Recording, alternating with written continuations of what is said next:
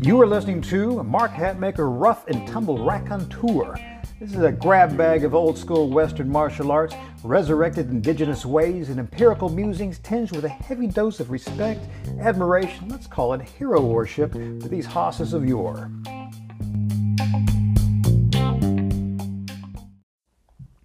Hey crew, this is Mark Hatmaker coming to you from the Comancheria. Today let's discuss something that I find exceptionally significant in my own training life, and I think it was significant in the training life of many of the hosses of yore, and I really believe it can be mighty significant in yours, and that is particularly for we aging athletes. And I'm going to get clear on this the further we go into it. I don't think this is something that's necessarily even only for people as they age. I really regret that I do not. I'm using that word regret with a hard definition of it. Yes, start early in my life. Let's discuss warrior walking.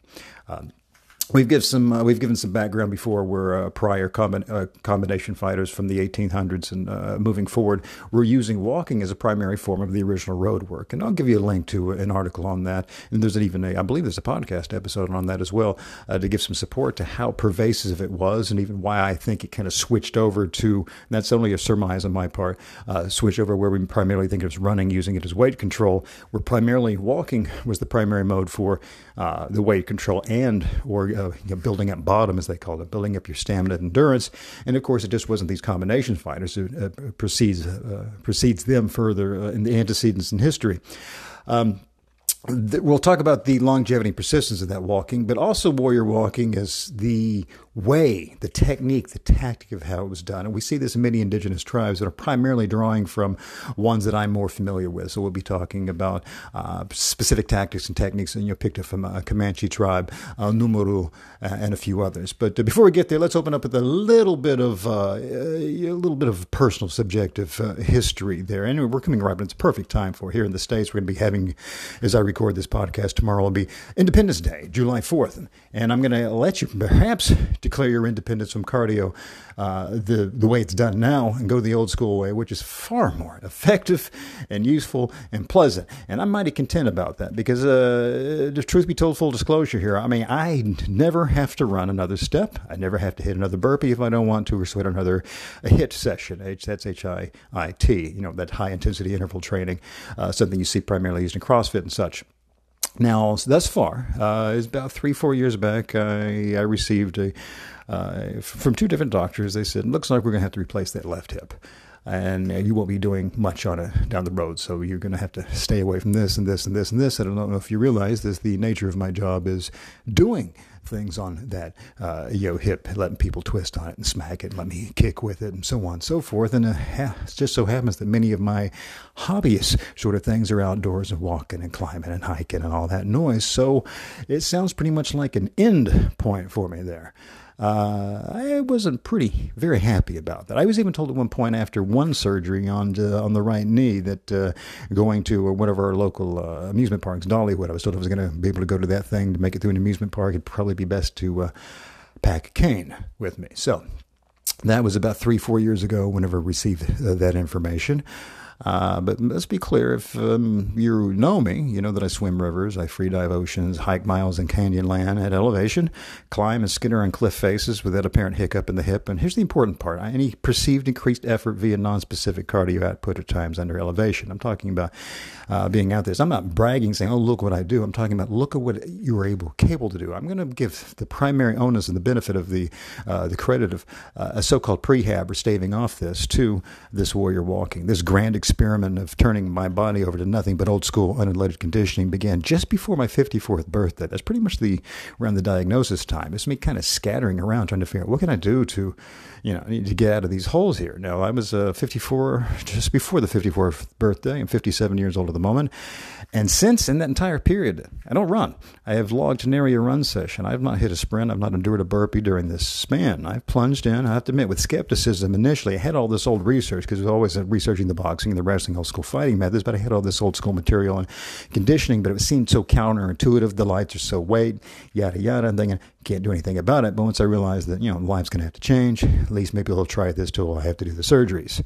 So we started doing this unleaded stuff, this odd mix of old school calisthenics and seemingly very lightweight, strain shock exercises, taking more advantage of the leverage even in calisthenic actions, and most counterintuitive of all, the specific type of walking used by these early combination men to prep for a fight. Now, it's counterintuitive because running was seen as a no-no. Again, a hole digger. It eats your gains. It's counterintuitive as it also winds up leaning you up and increasing your work capacity all the while you're doing it. You're feeling like, am I fooling myself here? Hell, I'm just walking. Is this going to still give me what I need whenever we hit the mats and the bags and the humans? I've also put it through with these environmental tests. I've put myself through the Canyonlands test at elevation, extended river test. That's, the paddling, canoeing, kayaking, go on. The swim test, the rucking under load test. And really, all of these point to a better output in a myriad of environmental trials. And I had to do zero red line work. And this is unusual. I used to be very avid on doing obstacle course races, mud runs, so on and so forth. And always did those, did fine, enjoyed the hell out of them. And then, but I was always redlining too, using really specific conditioning for that, running in miles, making sure you're doing under load, doing tons of, kettlebell swings, burpees, and so forth to make sure you're ready for such a thing. And here I am putting myself through something very, very similar.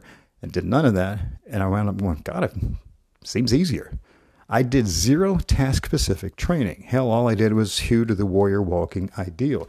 The original road work, as was done by the old-timers, this is also shot through this prism of indigenous movement that we're calling warrior walking. It's relatively easy to learn. I mean, it takes around a week of diligent attention because it is kind of so strained. I mean, it's where it is does differ. Hell, it will differ, but you've got to put your mind on it and get it right to make sure you get all the tweaks down. This is where we're getting to the pain-free portion of it, because I want to make sure we're clear on this. We're just not talking about walking is the only way to get it done, which I do think there's a huge mechanical force behind that being the mechanism for perhaps some of the leaning effect. But we're also talking about the particular ways to do this with a great ease, and the more the ease comes up, the more efficient you get, and the faster you get, or the more load you're able to handle, and or you're reducing these mechanical stressors. That's what the warrior walking paradigm is all about. It's just not how, saying you got to walk. Sure. How is very, very important to this. And again, released July 1st, the Black Box Brotherhood. We got that program. It's called Unleaded, Warrior Walking, the only cardio you need for combination fighting, physical culture, and attacking the outdoors. And trust me, we're going to cover every specific step of mechanics from head to toe of how to do it. And trust me, again, this is more than just getting your steps in. And we'll provide, like 2 warrior walking programs, a 12-week cycle for just anybody, everyone, man, woman, child. And says, hey, let's get this right. I want to do this. And then a 12-week full-on program for the combination fighters, these rough and tumblers, or you outdoor explorers out there who want to get going on it. I'll provide links at the end of this, but I want to make sure you're kind of clear how deep in the weeds some of this goes. We can get into this Comanche warrior tradition, Calabito, the walk tall. And so, for information, the package we're talking about, it is a combination DVD to make sure you really see what we're doing, where I really break it down and go, here's how to walk. And you go, I'm going to spend all this time sitting here watching you walk, man. It's really integral to get all the tactics down. And also there is an 18-page PDF that comes with it as well, so you can run the checklist, and also gives you even more support and bolster the scientific background behind what's going on. And again, you're going to watch yourself lean up and, health and, perhaps even get yourself out of some pain holes. On that program, we will discuss the historical and evolutionary primacy of walking, sure. And we will also discuss to some degree how walking has changed with the advent of the 20th to the 21st centuries. And usually it's just this shoe hypothesis. We're wearing shoes. If we switch to barefoot shoes, everything changes. And it turns out that's not necessarily what the whole deal is. It's far more than that, because you can definitely do warrior walking, barefoot or with shoes. Hell, you can do it with cowboy boots on if you want. But the mechanics really have very little to do with the shoes. We won't really get too deep in the weeds why everything changed, because we just really want to go, let's get it right. We'll also discuss injury causes or injury side effects. Got to keep in mind, walking is about the only thing I can think of where you don't really have an associative side effect with it. People often say, I got achy knees from running. I do this. I tore my pec doing some lifting and all this. And this isn't anti-other exercise, but just when's the last time you said, my old walking injury is acting up? Exactly. We want to have a mode of exercise that we can do from now on to our 90s, hell, hundreds if any of us are lucky to hit that, being relatively healthy at the same time. We'll discuss impact loads and wear and tear, because that's another huge thing. If we're doing exercising, if we're putting specific time in each and every day to do something that stresses on the body, we probably want to reduce those stresses and those loads and wear and tears as much as possible so we can do this for longevity and just not be kind of cool during this small isolated decade where the body isn't falling apart on you, because almost everyone who keeps running these too far winds up under the scalpel at some point.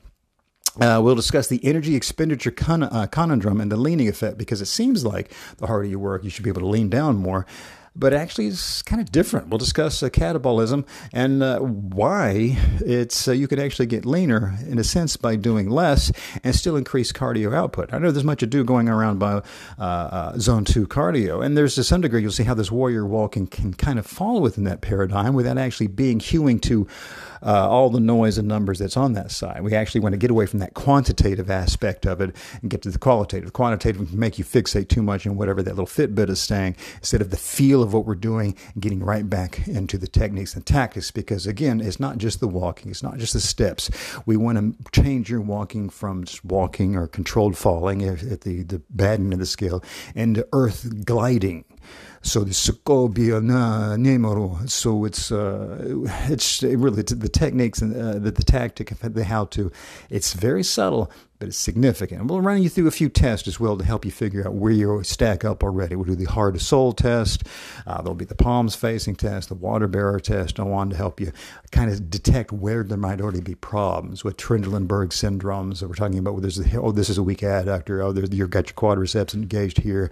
Okay, there's not enough glute medius or maximus going on here. And we'll also discuss the importance of this psoas, the psoas within the walking aspect of it, the stretching and the automatic stretching that comes with warrior walking and back pain. In short, if we're walking, we realize at any point we're engaging the quads, we're not warrior walking. And if at a point we're moving on and we don't feel this slight stretch in the psoas, we're not warrior walking. We have to have a way, originally within this tactic and technique, the femur is actually doing this odd posterior shift and restoring that natural space in the acetabulum, the socket of the hip. And so much of what's going on with hip pain down the road, found out with me, is where poor posture. It's actually some posture. Now, these days, they'll recommend, here's what we're trying to do to get your posture in the right spot. And you find out this is exactly the area where the wear and tear are. And particularly if you take this so-called good posture into an impact area, if you're trying to maintain this so-called good posture, running and jumping and plyo boxes and snatching and power cleans, you're doing nothing but pounding that joint to dust, brothers and sisters. So we want to find a way to get back to what was originally how we might have evolved to walk and how indigenous folks walked and how this warrior walking tradition kind of resurrects that wisdom. And again, we will be in the weeds with this while we're walking, even on the DVD, and it sounds like, I'm not lying to you. Hopefully none of this is boring to me. But before we walk, we must stand. I'll give you much ado about how do we stand. We'll talk about the feet, where we must feel the weight, and likely it's not where you think. What the pelvis is doing, again, not what we're here. You look at a posture thing, you pull them up on YouTube, and almost every single one, you go, that ain't it. We'll talk about lengthening. We'll talk about what you do with your shoulders and hands. And after that, once you realize this small tip, you'll be kind of looking at every human being out there. You go, oh, yeah, I see that's a problem down the road. It might already be. They probably get fingers tingling whenever they sleep. They talk about neck pain. I got a neck ache. And you're just going to be looking at the hands and go, yeah, they do. We'll talk about walking the line and walking on train tracks, how this can kind of change how much forces you're able to bear. This, just something like this tip alone increases the amount of time that you're able to put out there and enjoy the canyon land, taking your, putting your hike in, moving along the river. And whenever you realize small tactics like that change the game, it's astonishing. What does the shoulders be doing? And then we start moving to the actual, we got to make, it is all walking, right? We'll discuss what the push is, how we move, what muscles must be engaged, almost importantly, maybe more importantly, which ones to turn off. I'll let you know, I was doing it wrong. I mean, I'm talking about, I've been doing this for, just before 54, 55, so 3 years now. And I know initially, I still run the checklist. Every time I start out on some specific warrior walk, I run the checklist to make sure, because I've got 55 years of prior habit on this. We'll discuss how the foot makes contact with the ground. It may not be what you think it is. We'll talk about the roll through, which which is how the arch of the sole. It just moving from heel to toe, and it's more complex than that. But actually, it's easy once you get it down. Here's a very important part: is talking about extending ground contact, because we want to learn how to glide versus step. We want to be skating more than we are walking. We'll discuss hip shimmy. There's two different ways the hips can primarily move, and we're walking, and primarily what you're going to see in the first world nations is we're going to see this, if we're watching the skeleton from fore or after, we're going to see this up and down in the hip. Bad news. It turns out this hip shimmy we're looking for off this earth gliding is going to be more of a fore and aft position right here. And it's, at least for me, it turned out it was toughest to get down. Then it turned out to be one of the most significantly helpful things for me. We'll learn about the synchronized contralateral arm swing position here, which actually takes so much of the load off and also adds to your being able to move. Now, so far we discussed, this has just been flat ground, making sure we can do it, because when we're saying warrior walking, it's just not something you have to only do in the workout position, but it can help. That's where the cardio effect will come in, so to speak. But we're wanting to do this all the time where possible. And we will also discuss how to attack terrain with it. We'll discuss, do the mechanics change with an uphill or a downhill, or what do we do whenever we start picking up the speed? Now, for those of us who really want to take this further with it, you're going to want to be able to play with different aspects of it and do it under different stresses. And we'll provide you ways to let you know if you're in a so-called that fat burning zone. And we're going to use 4 different talk tests. Usually people just use one, but you're able to gauge through these 4 different ways. So whenever you apply these to the 12-week programs we've got, you'll know about where to be, and that way you don't have to stare at a Fitbit, and you just keep your conversation going with whoever you're walking with or talking with. If you're moving alone, you're going to be able to tell by occasionally, spouting out a sentence or two to see where you're at. Then we will discuss there are 3 ways to increase warrior walking's difficulty.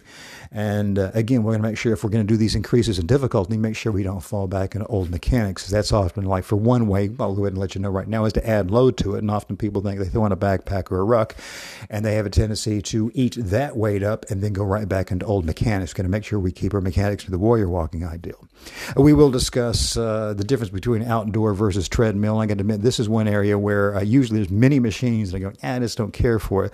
But I got no argument with a treadmill, and whenever you're trying to learn the warrior walking thing for those rainy days you can't get it done. I actually went out and got one of these things for myself whenever it's too rainy, or we just, we can't make the lake or the river or the mountain at that particular time. And when it's all of these, the warrior walking ideal and workouts, the 12-week programs can also be applied over here, and we'll discuss how to make sure you can integrate that with your material. Again, it's really, what I'm saying here does little justice to the mechanics of what's going on. It is not just getting your steps in. It is just not get out there and, hey, do some walking, and that's it. I do think that is preferable to many other things, but I really think why this has been so successful for me is just not by sheer dint of walking. I don't think I would have got the results I've got if it weren't for the fact that hewing to these specific mechanics. It turns out everything in this old school way, that we label unleaded, is about hewing to specific mechanics. And again, if you're interested in what's going on here, I'm going to provide a few links in here. I'll provide a link to the show called, a podcast episode called The Original Roadwork, so we can get our heads wrapped around that. I'll give you the blog link for that as well. And also link up to this warrior walking program in case you're thinking, I've heard you yak about it enough. Let me just go ahead and get started on this thing so I can see some of this stuff myself. And I'm going to tell you, absolutely astonishingly significant in my life. And man, here I'm hoping you're getting the same thing in yours. All right. Take care of yourself, crew.